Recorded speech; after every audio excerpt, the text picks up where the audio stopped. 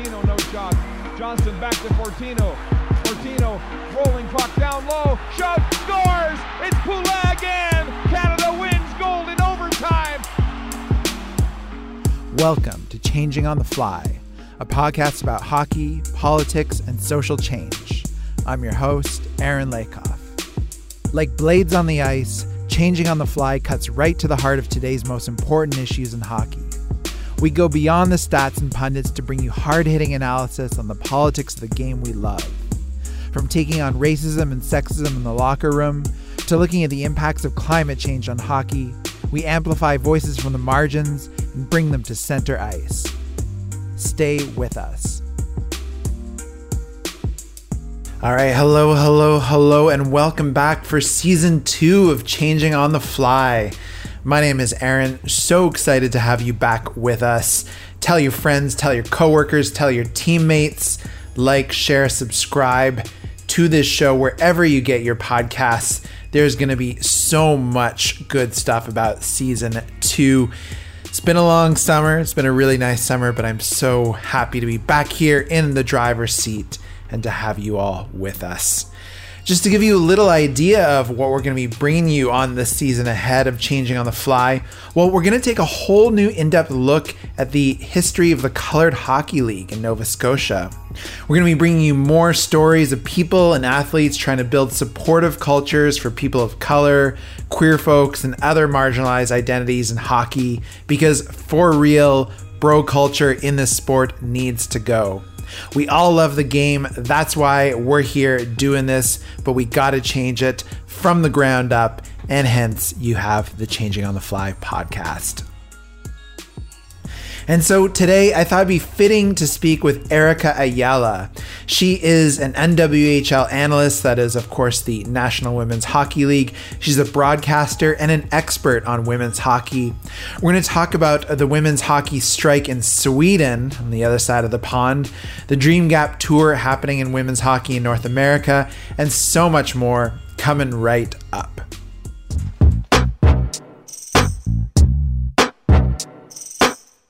But before we go anywhere, we are just launching our second season.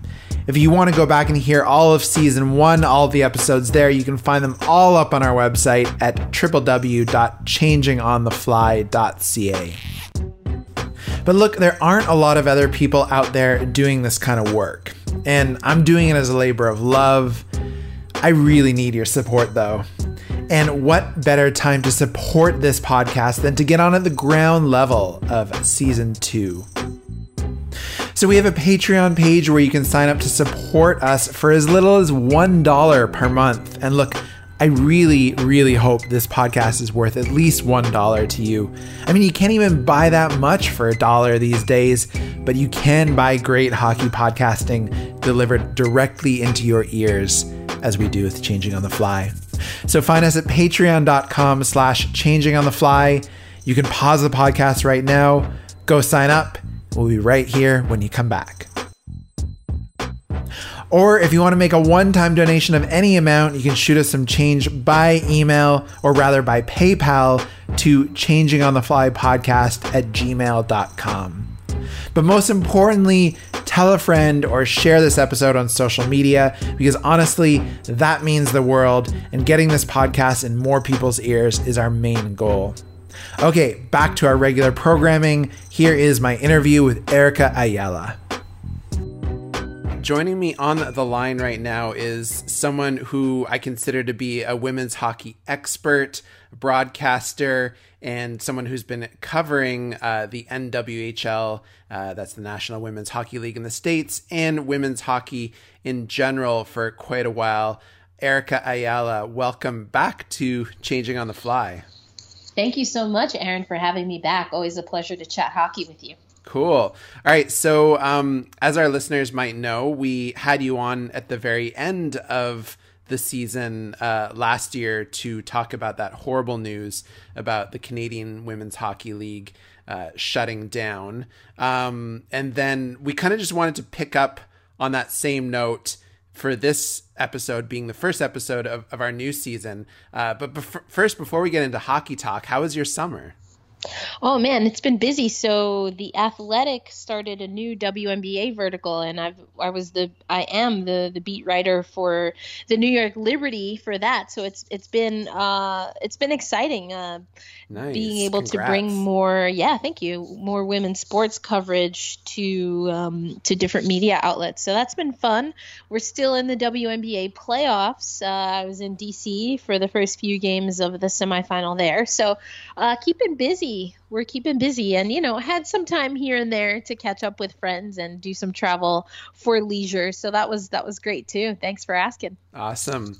Okay, well, yeah, speaking of women's hockey, I actually wanted to start by going overseas and looking at the situation in Europe, because what we're seeing right now in Sweden is a bit of an analogous situation to what's been happening with women's hockey in North America. So there's been some really interesting news lately coming out of Sweden, being the Swedish Ice Hockey Federation canceled the Four Nations Women's Hockey Tournament, which was supposed to be in November of this year. So that would have been a tournament between Sweden, Finland, the US, and Canada, because it can't guarantee its players' participation due to an ongoing pay dispute. So that's, of course, the national Swedish women's team, similar to the US team, and also the players in Canada, have been demanding better pay and better conditions. So yeah, what's your take on what's going on in Sweden right now? Oh man, it's unfortunate on a lot of levels. It's unfortunate that players, and we continue to see this across women's sports truly, but certainly in women's hockey. Excuse me, it's unfortunate that players feel that they're not able to have conversations with their federations or their respective colleges or pro leagues, to the point where they feel that their only option is to not do the thing that they love and that makes them an elite athlete. And we see that again with Sweden. There have been complaints, and actually I want to give a shout out to Meredith Foster, who's done great work on looking into what's been happening with Sweden and some of the reasons why perhaps we've seen them slip in the rankings when it comes to these international tournaments. So that's unfortunate. And then it's also, of course, unfortunate that an international tournament has to be canceled because there is no way out from this difference of opinion, and that players still feel that they are not being valued and supported in a way that is necessary for a international a team that competes in world championships and in Olympics. They don't feel that they have what they need, and that's really unfortunate as we go into 2020. Mm-hmm. I mean, and it seems kind of ridiculous in a certain way when you break it down, because, you just said, that the players not having what they need. And the thing is, like, what the players are asking for is actually not really that much when you compare it to a lot of other salaries in men's professional sports. I mean, like, what's your take on that? Is what people are asking for totally unreasonable, or is it very reasonable and very attainable? And I spoke with a player who is actually retired but played with the Swedish national team at the Aurora Games. And what her take is that it's just that, of course, salaries, as they should be, are a part of the conversation. But particularly when it comes to federations and national team players, there's a level of respect, there's a level of care, of treatment, literally of the treatment of their bodies in the way of recovery and access that they have to trainers, but then also treatment as a professional athlete that is missing. And those are things that cannot go without being addressed any longer. And that's essentially what the players are saying. So yes, I agree with you that it's not, I don't find it to be outside of what is reasonable, but when we have a culture, and obviously this is not just an American culture, not just North American culture. This is a kind of a cultural that we see throughout the world where women are valued less. That is a huge problem. And again, it's very unfortunate. And my take has always been that it's difficult for these athletes to put their particular, essentially their career, their international career on the line, because even though it's not what they deem to be satisfactory for the time and for the work that they put in, it's still something. It's a dream that's being fulfilled. So it's a very tough time. And, but ultimately what this boils down to is, in my mind at least, is that there's money. There's always money in sport. There are always business things that have to be taken care of when it comes to sports, and sports is very much so a business. But business is made up of people. And if you're running a business in a way where the people that are putting on the product for you don't feel comfortable or confident that they're going to be taken care of in any of the ways that I just mentioned, then that is a leadership issue, and that has to be addressed. For sure. We saw a situation very similar to this in the United States just over 2 years ago, where there was an international tournament coming up, and then the U.S. women's team essentially went on strike over pay conditions and won a significant pay increase right before that tournament was supposed to happen. Do you see parallels between what's happening in Sweden right now and that movement in the U.S.? Of course. And I think players see that. Players around the world were supportive of the U.S. national team. And I think the U.S. national team was inspired by other U.S. women's teams, be that soccer, be that in basketball, etc. And I think that they were also inspired by the history of the federation from the player pool perspective that they come from. So, of course, I think there are parallels here. But just as unfortunately, there are parallels in how federations feel they can treat women athletes. And again, that's been inherited and perpetuated, unfortunately. And unfortunately, none of the leadership felt or has done enough to bring those standards up over time, as instead they've perpetuated and have kind of used the bare bone minimum.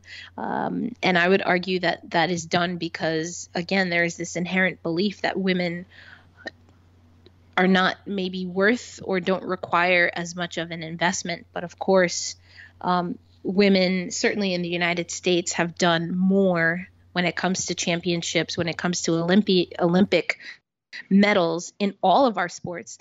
They've done more with less. So if a federation, if their end goal is to be successful in tournaments, then again, a business argument could be that if you invested equitably or even equal to what your team is bringing you, then that's only going to yield more favorable results. So there's a business piece of this that doesn't necessarily add up for me either. And if it is a funding issue, then find the funding. That's also on leadership. That's on a federation to do. That's not on the players to do, because I don't know any male players that are responsible for finding funding for their federation. They show up, they put on the maple leaf, they put on red, white, and blue. They wear and don their team colors, and then they play their sport. That's their job. And the fact that so often it feels that women are responsible for so much more and do so much more with less is very aggravating. Yeah, just like you said, I mean, you got to put in the funding to see the results. I want to bring the discussion back over to North America. So, of course, last year we saw a really sad end to the CWHL season. Got the news just at the end of March of 2019 that the CWHL would be shutting down.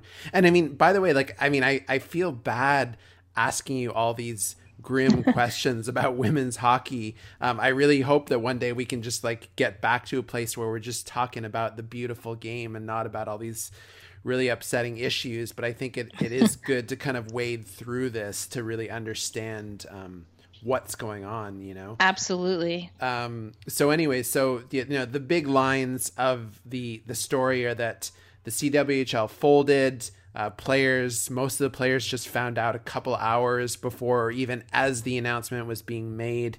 And then, of course, later in the spring and over the summer, there was this big movement of at least 200 women's professional players getting together, forming the Professional Women's Hockey Players Association, and then saying they're going to sit out the upcoming season until there was a sustainable solution that was put forward. So first, just any significant developments to this story that happened over the spring or over the summer that you would want to talk about?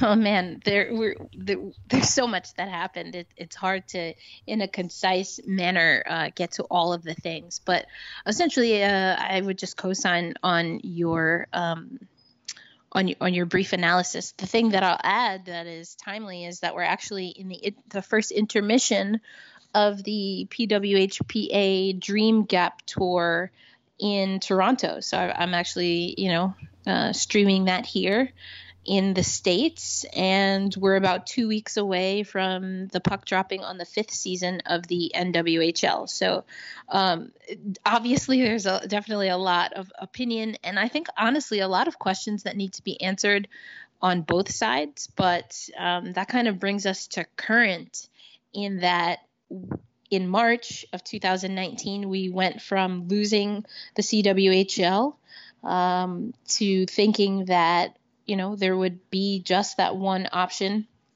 that being the NWHL.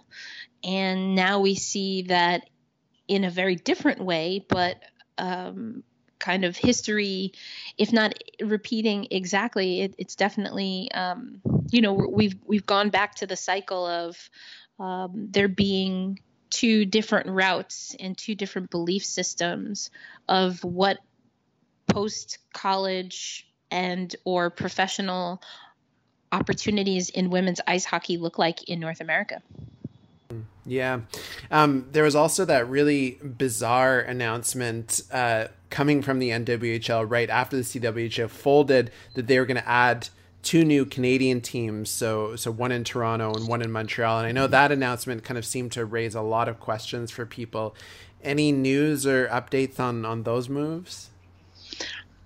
I think that, and we talked about this, and we were with Shireen actually. We talked about this at the time. I didn't really understand that announcement for a lot of different reasons coming from the NWHL side of things. And at the time, we didn't know that there was going to be a new contract. We didn't know that there was going to be a revenue share. And we certainly didn't know that we would have, as you said, almost 200 players say that essentially, my word, not theirs, that they're boycotting the NWHL. We didn't know any of that, but even not knowing what the future would hold, to me, it didn't come across as the best public announcement, even if there were conversations being had, internally to make that announcement so soon after the CWHL folded. Because I think that whether there was a business model or funding to support that, I think that the timing was raw. And because there had already been a lot of, I think we can just be blunt. My impression was that there was love lost between the CWHL and the NWHL, and that did trickle down to the fan base. And so I didn't understand that move or that announcement. But to answer your question, no, there has not been any movement to have that announcement come to fruition.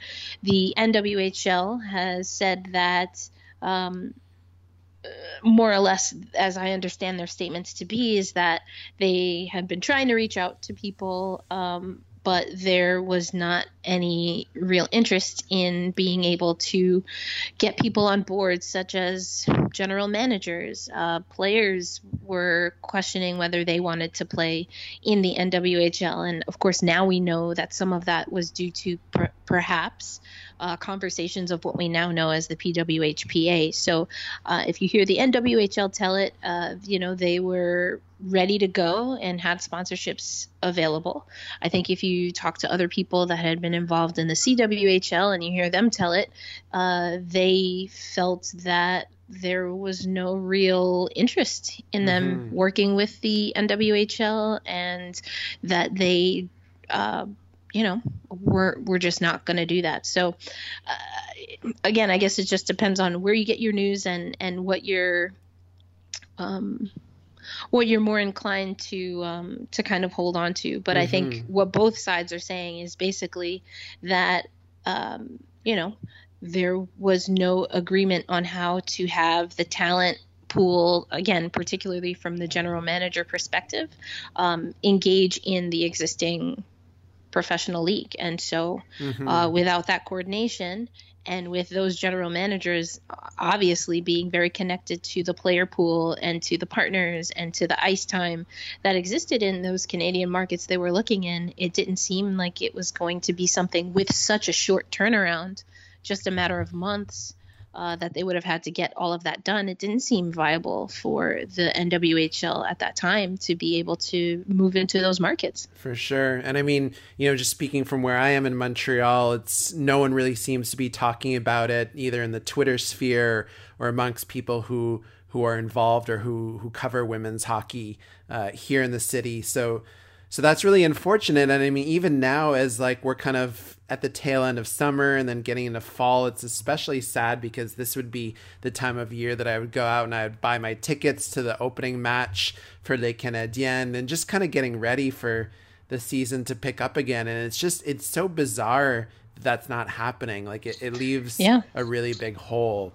Well, I mean, speaking of holes, one way that many of the players, so we mentioned these 200 players who are boycotting or sitting out the season, are trying to fill that hole, is with what they're calling the Dream Gap Tour. You just mentioned it's getting underway today in Toronto. So maybe by the time that some of our listeners are hearing this, it could be wrapped up. It's an interesting initiative to kind of at least make sure that players see some ice time in front of fans, in front of audiences, and get a little bit of not only practice and competition in there, but also as a way to kind of showcase talent.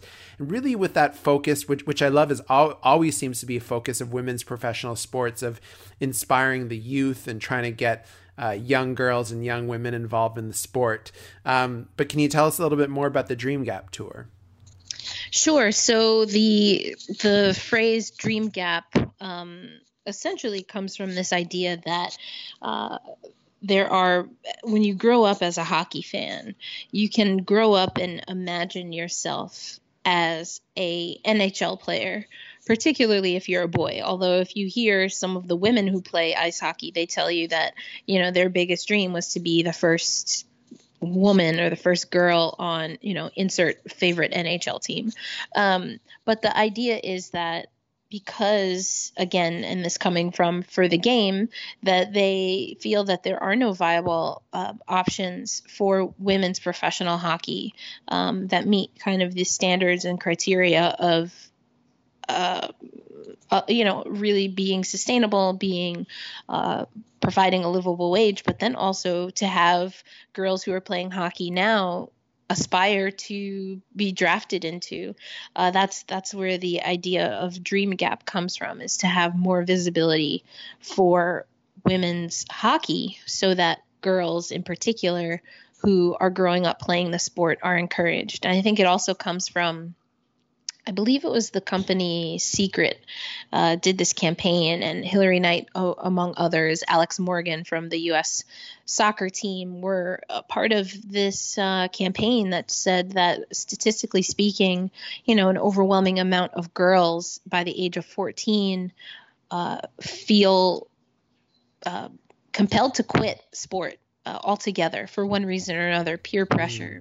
In my case, I played baseball, and if I didn't transitioned to softball, I wasn't able to play baseball any longer at a certain age.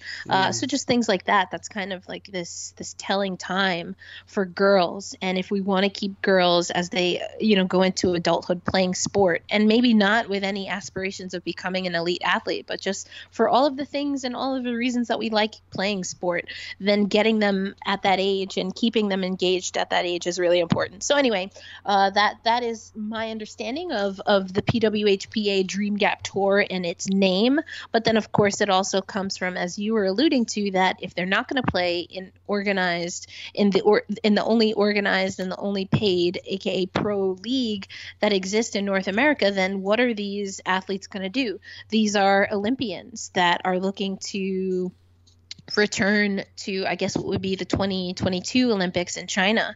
These are players that maybe have been in and out of their national team training camps, still looking to make their first senior roster, and with nowhere to play, not even mentioning how they're going to get training and practice and coaching. What are they going to do? And so the Dream Gap Tour is the name, but the concept, which is birthed by, of course, the PWHPA, is to keep women active, women professional hockey players active, either because they just want to keep playing hockey, and why the heck not, or because, as I mentioned, they are gunning for a national team roster spot. For sure. Also kind of reminds me a little bit of like that kind of like the idea of the gap year, like after high school and before university, except in this case, there's no like privileged backpacking around Europe. Right. Yeah. Not so much. Well, okay. So our guest today is NWHL analyst and broadcaster Erica Ayala. Last question I wanted to ask you, Erica. So as you mentioned, you've been covering women's basketball, WNBA. The season's about to wrap up, and then of course we're just about to start a new season for women's hockey, of course the NWHL. What are some of the big storylines, or maybe some of the big players, teams that you're excited about and that you're going to be looking at and covering this year? Well, I think the biggest storyline is, what the heck is women's ice hockey, as I've been kind of saying, a little tongue-in-cheek, post-college women's ice hockey. What is it actually going to look like?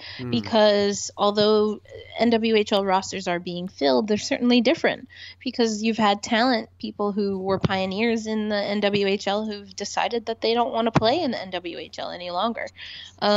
So now there are other players that will have to, who are not familiar to the fan base, that maybe not be familiar to, what we kind of know as, again, this kind of post-college women's hockey community.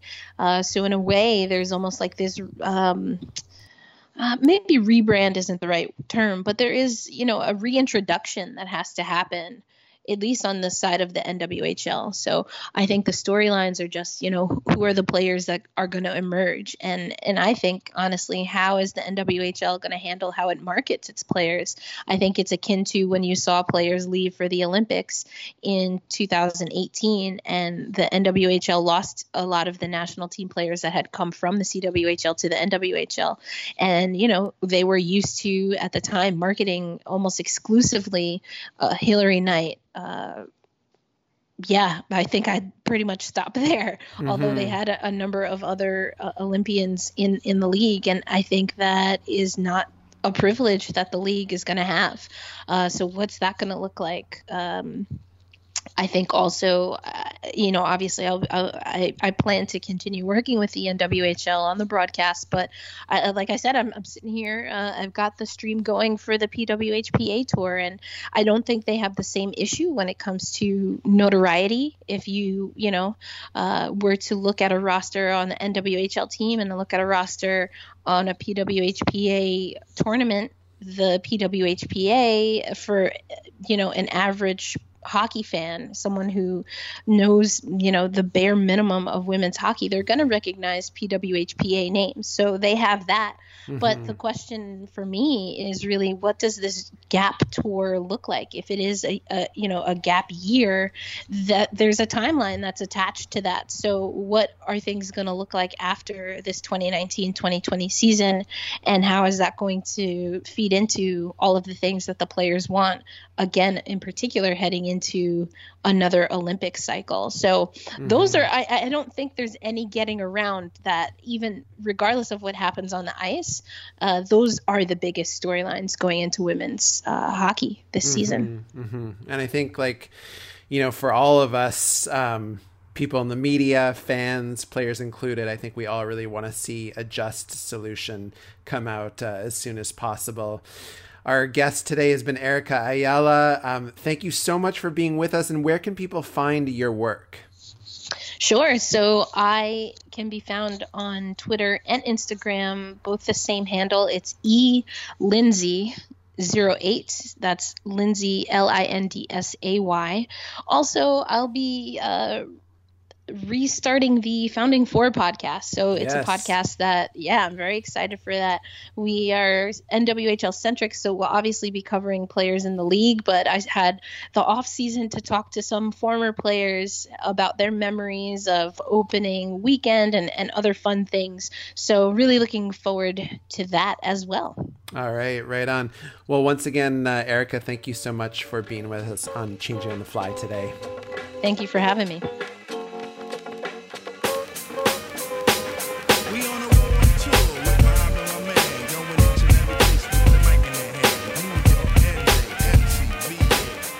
Welcome back to Changing on the Fly. I really hope you enjoyed that interview with Erica. And again, be sure to follow her, check out all the amazing work she's doing covering women's hockey and other women's sports as well, like women's basketball. You can find her on Twitter at elindsay08. And of course, we will have a link to that in our show notes. So one last thing that we're going to cover before we head on out is the news around Auston Matthews, the star young forward of the Toronto Maple Leafs in the NHL. And a lot of this information I've pulled from a really wonderful article on the topic by Hamal Javeri, who writes for USA Today. Make sure you check out her coverage around this because I found it really indispensable. So if you haven't heard, the new season, the new NHL season is just about to get underway. The exhibition games have already started, and already Auston Matthews has found himself in a lot of hot water. There are allegations coming out, and of course he is facing criminal charges related to indecent behavior and harassment following an incident that happened in his hometown of Scottsdale, Arizona, at the beginning of the spring, rather. And all of this, to me, is really eerily similar to what happened with the star forward of the Chicago Blackhawks, Patrick Kane, just a few years ago when the season was just getting underway and there was incidents coming out of an alleged rape that he was involved in. Well, now this isn't rape, but it does have to do with gendered harassment, and I still think it's pretty serious. And the really disturbing thing is how unseriously it seems to be taken by a lot of people, a lot of men rather, in the men's hockey media landscape. And I think the true test of this is going to be how seriously the Toronto Maple Leafs take it. Because when the allegations came out around Patrick Kane, the Chicago Blackhawks didn't seem to take it very seriously, the fact that one of their star players could be a rapist. Because, of course, these star players, they mean a lot to the teams, right? Like Auston Matthews was very much at the center of the Maple Leafs turnaround, going from one of the bottom feeder teams in the league to arguably being a cup contender, although they can't really seem to get past the Boston Bruins, but that's a whole other story.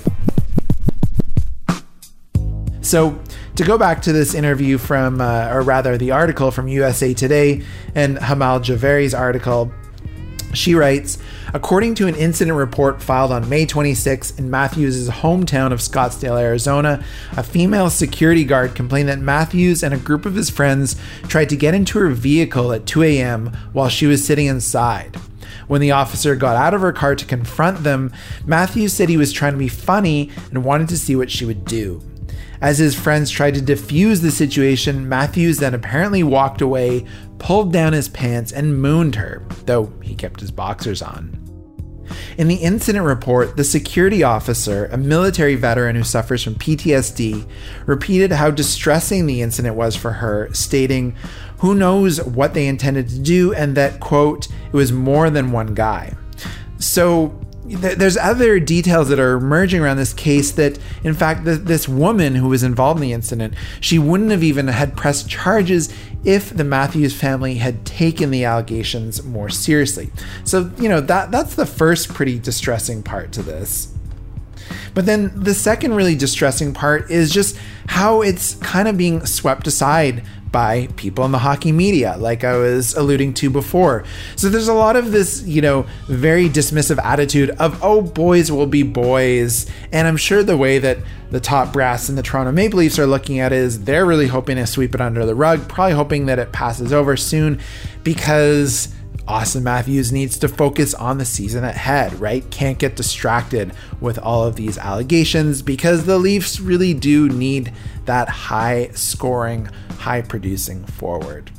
Well, to continue, to go back again to Javeri's article, she writes, "What the Matthews incident throws into sharp relief is a gender divide in hockey that's so obvious it seems silly to even call out, and yet here we are. Hockey media is primarily male and primarily white, and many of them, either through their jokes or weak takes, have shown how unable or unwilling they are to look outside their own experience and recognize Matthews' troubling behavior for what it is. Trying to get into a women's car at 2 a.m., even if she's a security guard, is some seriously terrifying shit. Women walk around constantly with the burden of being responsible for their own safety, especially late at night, which is something that Matthews and a lot of men have clearly never experienced." And so again, that is from a USA Today article by Hamal Javeri. We'll include a link to it in our show notes, and we will be following this Auston Matthews story as it develops. And with that brings us to the end of episode 1 for season 2 of Changing on the Fly. Thank you so much for listening. We'll be back very soon with more episodes. I especially want to thank all of our Patreon supporters: Ann, Aiden, Nick A, Jeff, Jeremy, Dan, Nick T, Shona, Norm, Andrew, Ellen, Amber, Sam, Grill, and Dasha. And if you want your name on this beautiful credit roll, sign up to support this podcast at patreon.com/changingonthefly. We are out of here. My name is Aaron, and I will be back soon.